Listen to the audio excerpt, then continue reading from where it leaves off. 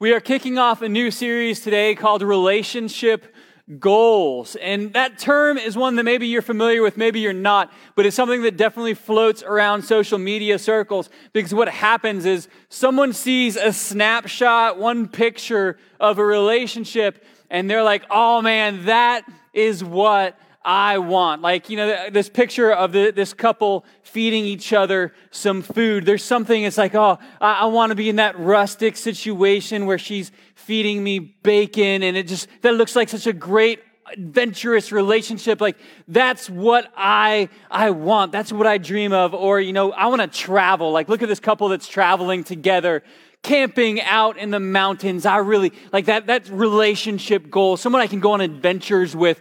I want to go camping, but I just don't want to go camping where I don't have a bathroom and a refrigerator and a microwave and the exact kind of coffee that I like to have from Starbucks every single morning. Like, camping with all that stuff would be great, but that looks like an amazing goal. Or like a big family. Like, one day I want to have a big family. Like, I want to have like 13 children. It's going to be awesome. And like, the people who with the most kids are the ones laughing at that. And I like what Jim Gaffigan says about having a large family. He's like, if you want to know what it's like to have a large family, imagine that you're drowning and someone hands you a baby.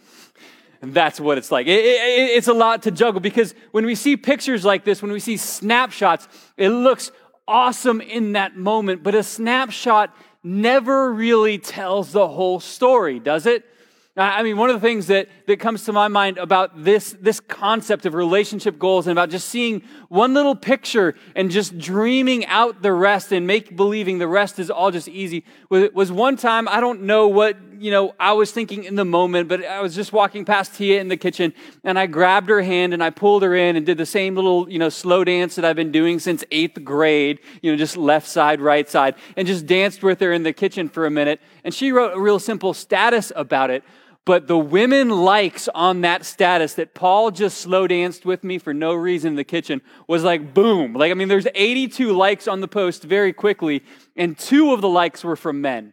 The other 80 was just women, which tells you something about who that kind of thing speaks to.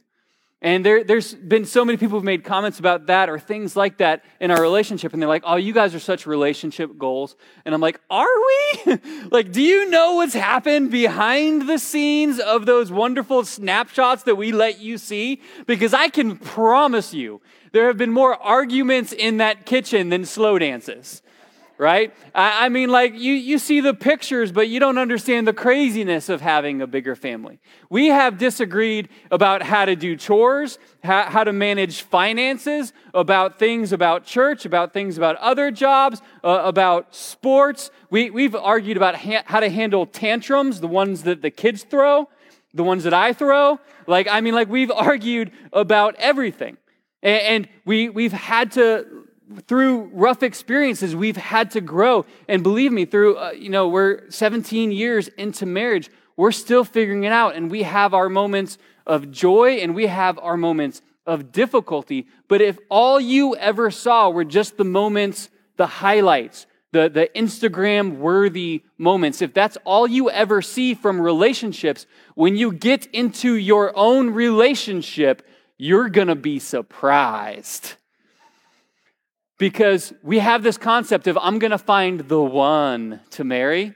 And the one is someone who looks exactly how I want them to look all the time. The one is the one who always agrees with me and we always see it the same way. The one who is always willing to do the extra chores while I just play on my phone and relax. The one who just does the things that I want to do. And you're going to quickly realize that one does not exist. And here you are with a real person with real problems, real hangups, real issues, real things that you guys have to navigate together. And the way that we visualize relationships and the way that we set goals for relationships, I don't believe that culturally people are really picking up a realistic picture of it. And so I want to begin to just paint through this series just some real stuff about navigating a relationship with another actual human being, not the dream human being.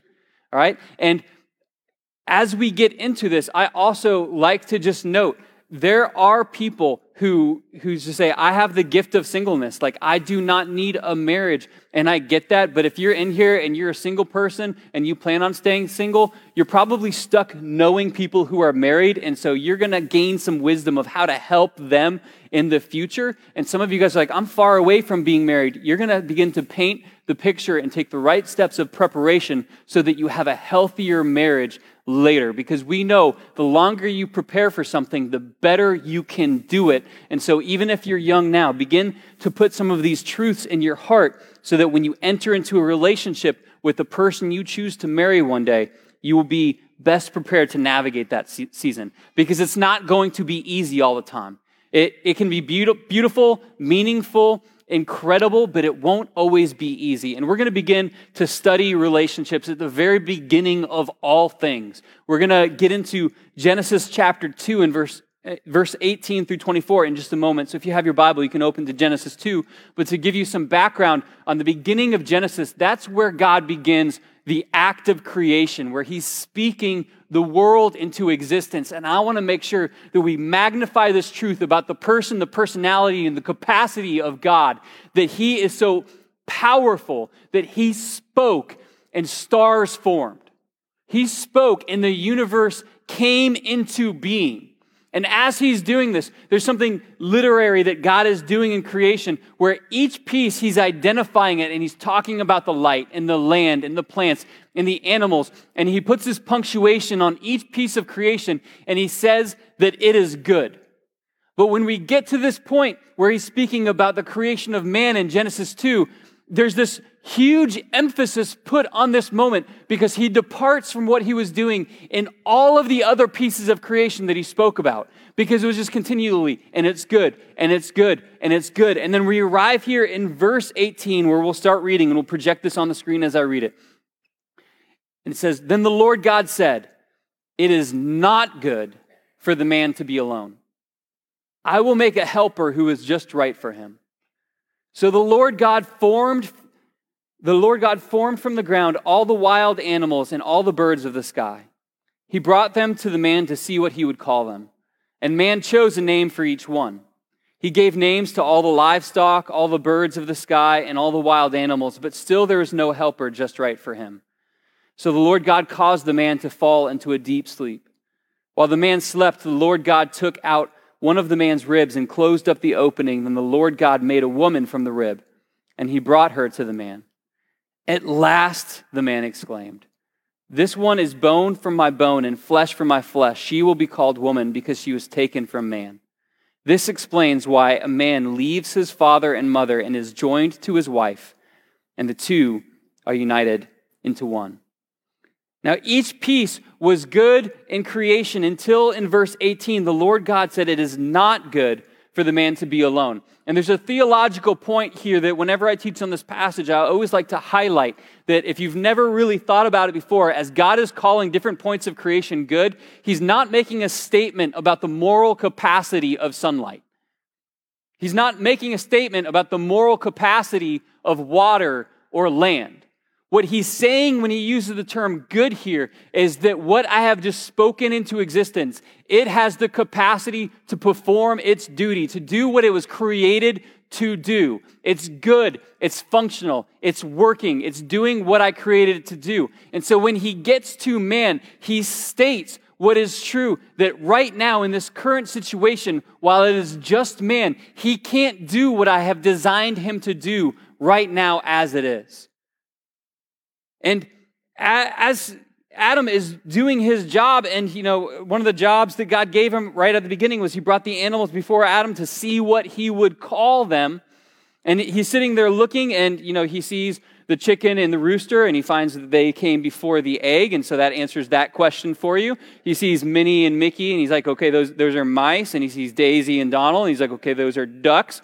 And he sees Simba and Nala, and okay, those are lions. And then he sees that there's Thumper and Miss Bunny, and those are rabbits, and they're doing what rabbits do, which is eat vegetation and hop around. For those of you who weren't sure, that's what they do. But he's beginning to see that there's pairings, but there's not a pairing for him. And we're going to see this in the passage, and I think that it's important to note that part of God's creation that's going to become evident as we look at this and look at Adam's response to when he sees Eve, that he's recognizing, okay, there's Tarzan, but there's no Jane. Like, none of these are like me. None of these are for me. And when we see the way that this is written in here, I want to clarify something, that when it says that God was going to create a helper that was suitable for man, this wasn't about making the woman subservient to the man. This was a recognition that without her, he can't be what I've designed him to be. And as we see at the end of the passage, the goal and the outcome of a marriage relationship is not that one is the servant of the other, but that the two actually become one. So I want to make sure that we see that clearly as we study this passage together, because there has been other perspectives about the role of men and women and the respect that each one of them that has the image of God designed all over them deserves in the household. The two are to become one.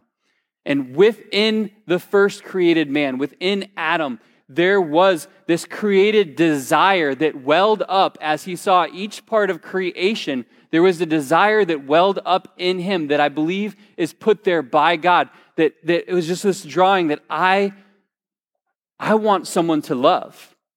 I want someone who's going to do this life with me. And we see this beginning to well up, but it's, the first part of this, the first truth that I want you to see is that God puts goals into our hearts. He puts dreams into our hearts. He puts a desire to love and to be loved into our heart. And that is a good desire to have. It is a gift from God.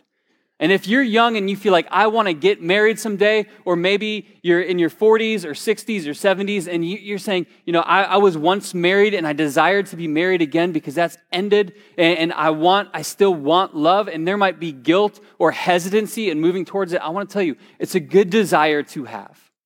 It's a healthy desire to have. It is something that God has put into people. And so it's not something to hide from or to run from, but we are supposed to enter into relationships in a God-honoring way, because they are something that can honor God. And like Adam, he was in this time where he was given a desire, but it wasn't brought to fruition yet. It's an interesting thing to look at, because God set Adam up in this situation where God knew he would begin to have this desire for someone that would be there with him. And so God sets us in these seasons where we have a desire that is not yet fulfilled. This is true across the board. There was actually just a really good message that was preached here last week about planting and harvesting, sowing and reaping, that God puts us into seasons where there is a desire and a dream that we don't have our hands on yet, but we know that the work that we do right now in preparation for that really matters. And in the realms of relationship, I want to let you know that if you're not in that relationship yet, there's a very crucial point in time that you're in right now, because you are preparing the direction, the velocity, the speed that you're going to go, the direction that you're going to go in life for how you live and how you honor God, because the disciplines that you have now will enter into your relationship with you. And if you believe that right now how you live doesn't matter, it's not going to suddenly change once you're married to someone else. If you have a dream to have a God-honoring marriage and raise kids up who follow the Lord, but you want to just live wild right now, you are severely mistaken. Because God sets you in seasons of preparation to make good choices now so that you can experience those blessings later. Because this is the next thing that I want to tell you. You don't build a life of righteousness in the future on a foundation of sin today. You don't build a life of righteousness in the future on a foundation of sin today. What you plant, you will harvest. And so right now, if you're saying, I want to be in a relationship, what are you planting right now? How are you praying right now? How are you growing in your relationship with God right now, so that when you get to the point of having someone else's problems and gifts in your life, how are you going to be able to serve them? And this is true before you're in a relationship, but once you're into a relationship, you know how hard it is to change the direction that a relationship is going. So if you are blessed with a season of preparation, take it seriously right now. Because once you're into those habits, it can be hard to make changes. And it is a gift to be in that season of preparation. And so if right now your life is in the season, I'd compare it to what I would call camping. Many of you guys would call it backpacking, but I just call it camping because I don't think you're really camping if you have a refrigerator and a toilet with you on your trip. That's not camping. I'm sorry. That's you're living in a mobile home, a home that you pull behind you. That's not camping. Camping is when you are away from outlets, away from power, away from the city. That's how I see it. I lived in North Georgia for a while and spent some time on the Appalachian Trail, and that to me is camping. Like when you have to put your food up in a tree because bears are around, that's camping. And you have to be prepared when you go backpacking because there is no 7-Eleven convenience store around for you. Like you have to have all the things that you need. And so if you forget something, like if you're going on a 5-day trip and you don't bring your water purifier, like you're going to have a really bad time. And so you have to have these things. One of the times that we were going, the driver who's dropping us at an entry point for the trail, he was telling us how he dropped a 20-year-old kid off who was telling him he had an axe on his shoulder. And he's like, I'm just going to go be a hermit and live in the woods for the rest of my life. And all he had with him was an axe. Needless to say, about 2 days later, when the driver picked him back up from the same point, the kid realized he was unprepared for what it was going to be like to live in the woods. One of the sayings that we use when we go backpacking is you collect how much firewood you think you need for getting through a cold night, and then you get 10 times that amount. Because the truth is, your need for preparation when you're out in those environments is so much greater than what you would think it would be. And many people have entered into marriage realizing, I thought I had what I needed. I had one tool in relationships, and I was grossly unprepared. I thought I was bringing enough. I thought I understood enough, and then we got into the relationship, and the honeymoon phase weared off, and now we have to figure out how to live with this person who actually has opinions. They used to never have opinions. They were so easy to get along with. I think part of preparing for a marriage is just preparing for the realism that they're going to be a lot more like your siblings than you thought, young people. They're going to be a lot more like someone who has thoughts about things. They're not just going to go with what you want all the time.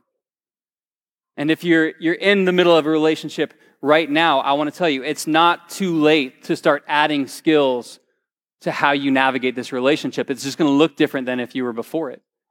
There's going to be a lot more moments of removing your foot from your mouth and saying, I know that I've always acted this way, but I want to begin to change. I think that's why it's easier to make changes before the relationship, because you're the only one who knows what you need to fix. But if you're in it, it still can be done, but it just takes a different kind of humility to do it. As Adam was there and he's naming the animals, and there's something that begins to kind of well up in him. And I want to show you this in the passage because you may have missed this as he was reading it. In verse 22, it says, and then the Lord God made a woman from the rib, and he brought her to the man. And do you hear what Adam is saying about how he's feeling in verse 23? His response to seeing her, at last.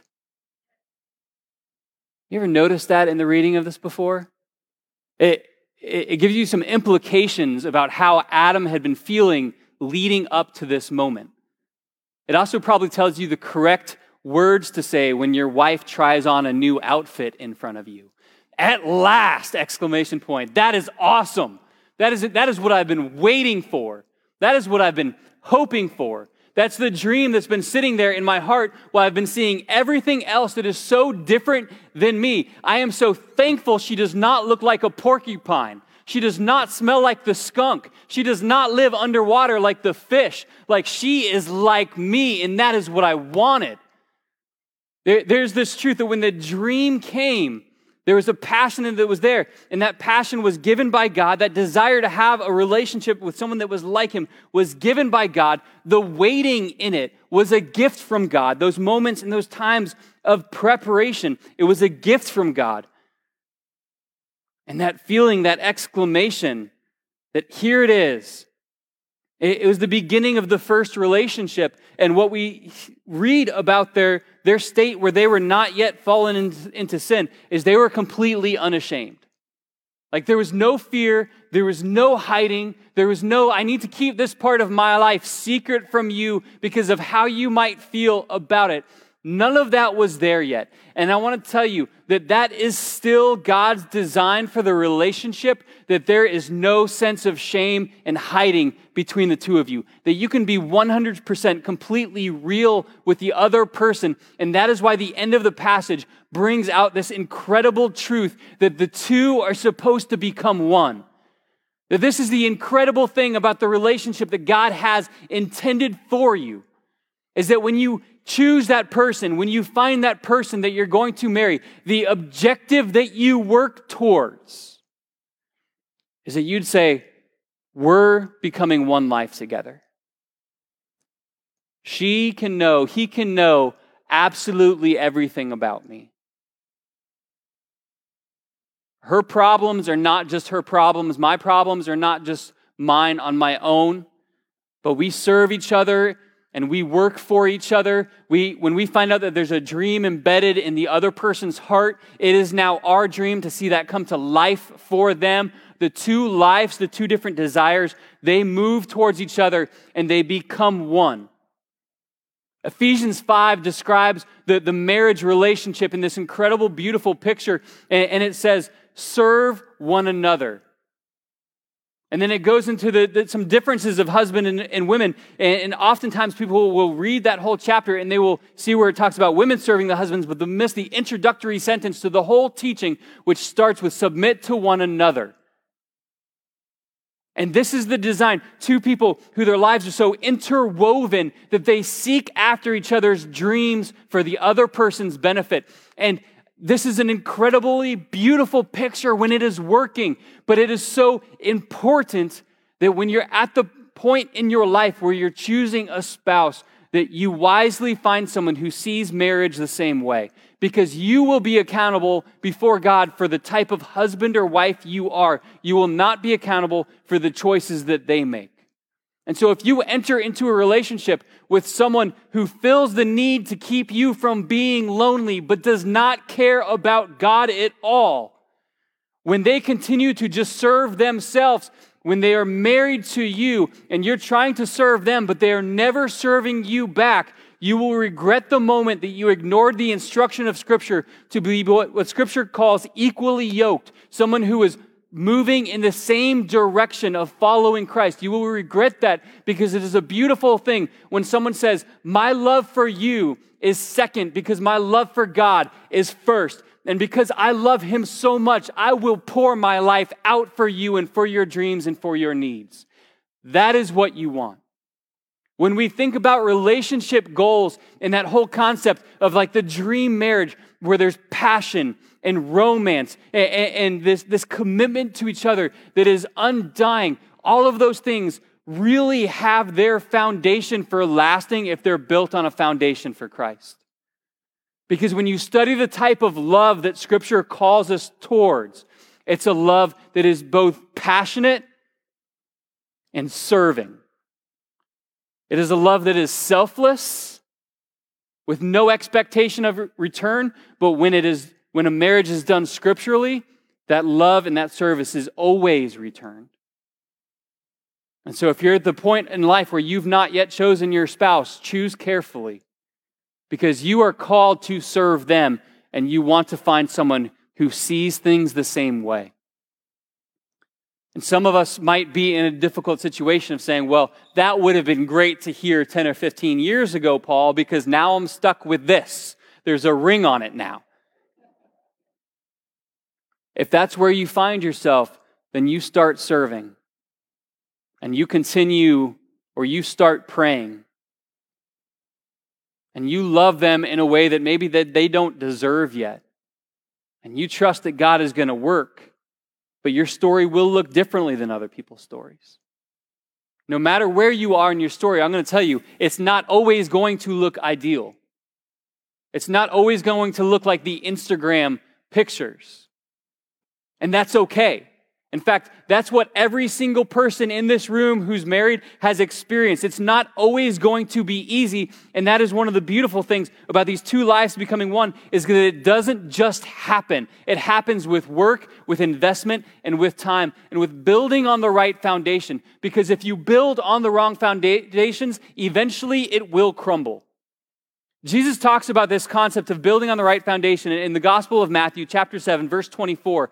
And I want you to pay particular attention to the way that he begins this verse in verse 24. He says, anyone who listens to my teaching and follows it, it is wise, like a person who builds a house on solid rock. Though the rain comes in torrents and floodwaters rise and the winds beat against that house, it won't collapse because it's built on the bedrock. But anyone who hears my teaching and doesn't obey it is foolish, like a person who builds a house on sand. When the rains and floods come and the wind beat against that house, it will collapse with a mighty crash. Now, Jesus is talking about two different ways to build your life. He's comparing your life to a house that is built. And you can build two houses in exactly the same way, but whether or not they stand will be determined by what that house is built on. And the conditional factor that changes between a house that collapses and a house that weathers the storm is anyone who listens to my teachings and follows it. And we know that churches are filled with people who grew up around the church and have been around the church and have been in the church, and they can talk about church things, but they do not follow the teachings of Jesus. They don't speak the way that he speaks. They don't show compassion the way that he taught to show compassion. They don't serve other people the way that he has taught us to serve. And when their household crumbles, they ask God, why? And the answer is very simple. They have not applied or followed the teachings of Jesus. When you look across the spectrum of Christian marriages and secular marriages that they say we have no involvement with God, studies have shown the difference in the divorce rate is marginal. And that's a terrible thing that that's true. But within that study, they found one really interesting subset that I've brought up here before, and I'll bring up many times because it's so powerful. There was one thing that happened that if it happened every single day, those marriages, 99.9% of the time, would never go through divorce. And it was as simple as this: a couple that prayed together every single day. Band, if you guys will make your way up, I'm going to begin to close this out. When we talk about relationship goals, we think of adventure and love and passion and being in really good shape and eating great food and seeing exotic places. And I have nothing against any of those things.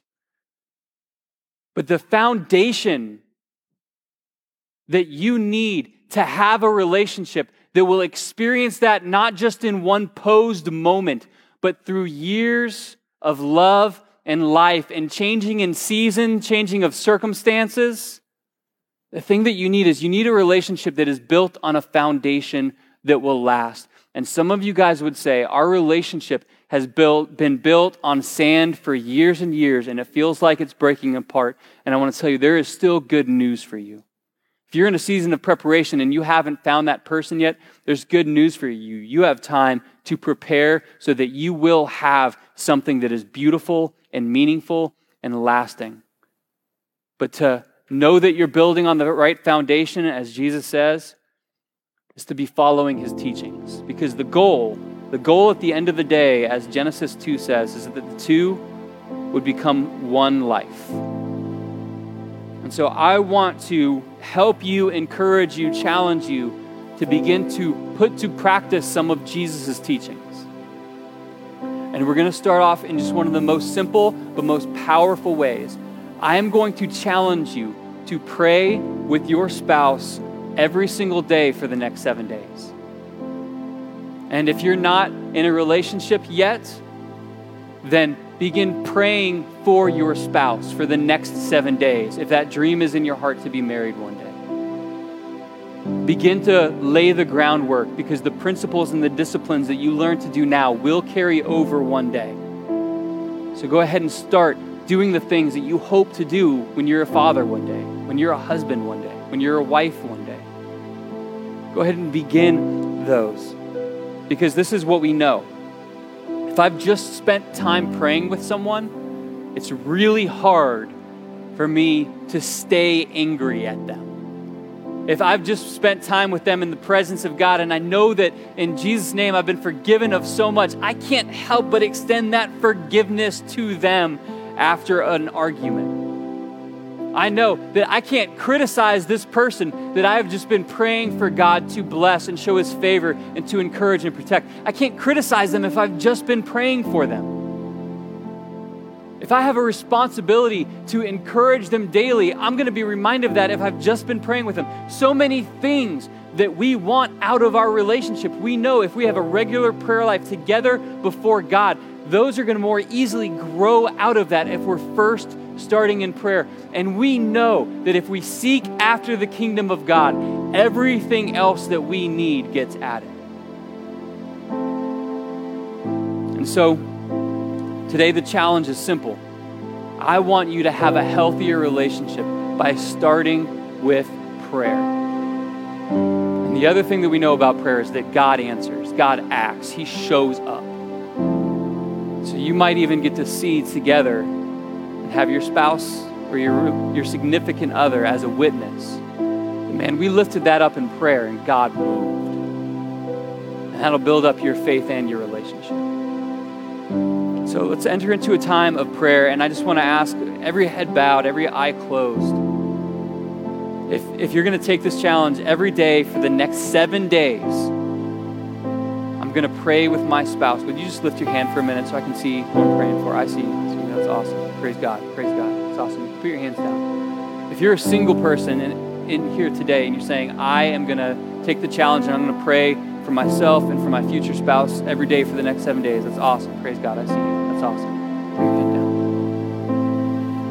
Let's pray together. Father, I thank you that you answer prayers. I thank you that when we seek after you, everything else that we need gets added. I thank you that when we put you first, when we follow your teachings first, it creates a foundation that a beautiful relationship, marriage, and life can be built upon. And so help us to hold firmly to what you have taught us so that we can experience your best both here on earth and in heaven, so that we can be the example and the light that the world needs us to be, and so that we can experience the love that you have written a desire for in our heart. We are thankful for second chances. We are thankful for your grace that is given. Encourage us as we step into this challenge again. We are thankful for your grace. We are thankful for the opportunity to show love and be loved. In Jesus' name.